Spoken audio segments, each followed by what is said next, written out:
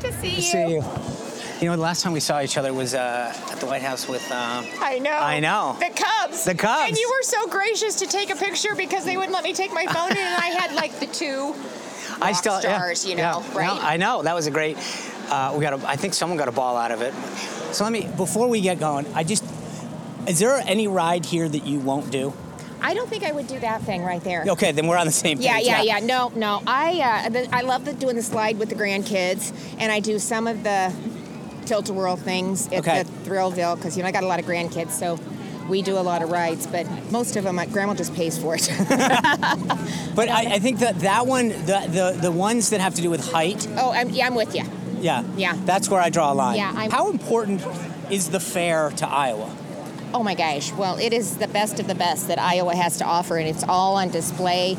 And it is like one big family reunion. I see people here that I only see once a year. And, they're in such a good mood. They're enjoying, even when it's hot, they still are so happy to be here. So it is really a big deal. And it's over 1 million people that come through. I mean, it's a lot. So the thing that's interesting, I've sort of picked up two themes.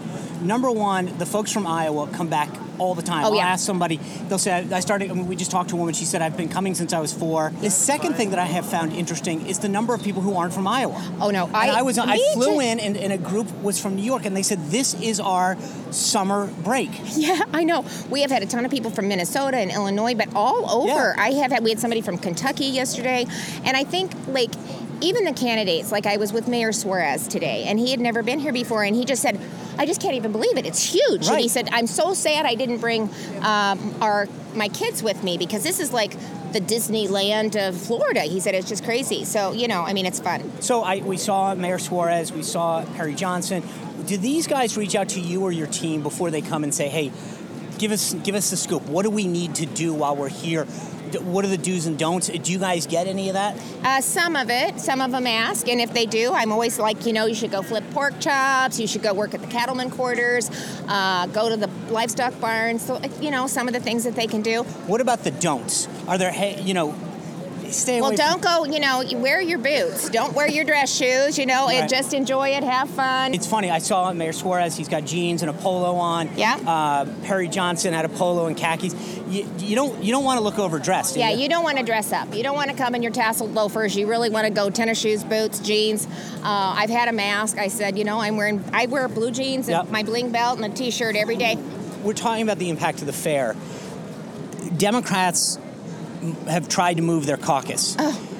And I feel like, having been to a caucus, having been to the fair before, what are they losing out by this? Well, they're just floundering. I mean, they're in disarray. They're the Democratic Party walked away from the Midwest and the heartland of America to protect a weak president because he didn't do well here. I don't think they can get it back. Going to a state that's going to be a primary where you don't have to have that same interaction, you can just run ads, do direct mail.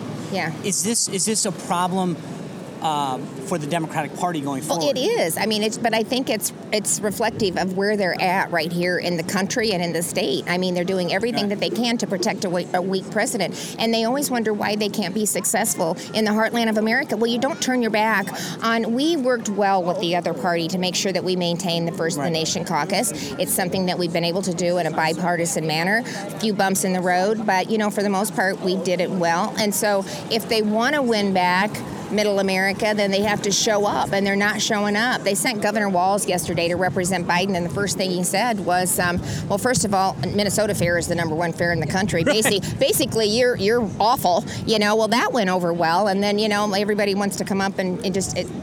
It was just bad, not good, not good. I feel like it's a missed opportunity. It is a missed opportunity, but the fact that they don't get it, I don't think that there's much hope. To your point, we're going to be fine because we are, I believe, going to have a record turnout at our caucuses this year. 186,000 is what we had, and that was our largest turnout. We will do much better than that. The number of Iowans that I see showing up at all of the events, I go to so many of them because I've said, I'm going to be neutral, especially for a while. Ask me, I'll go, and it's the same people, but Joni had over 1,000 at her roast and ride. They stayed the entire day. It was a beautiful Saturday.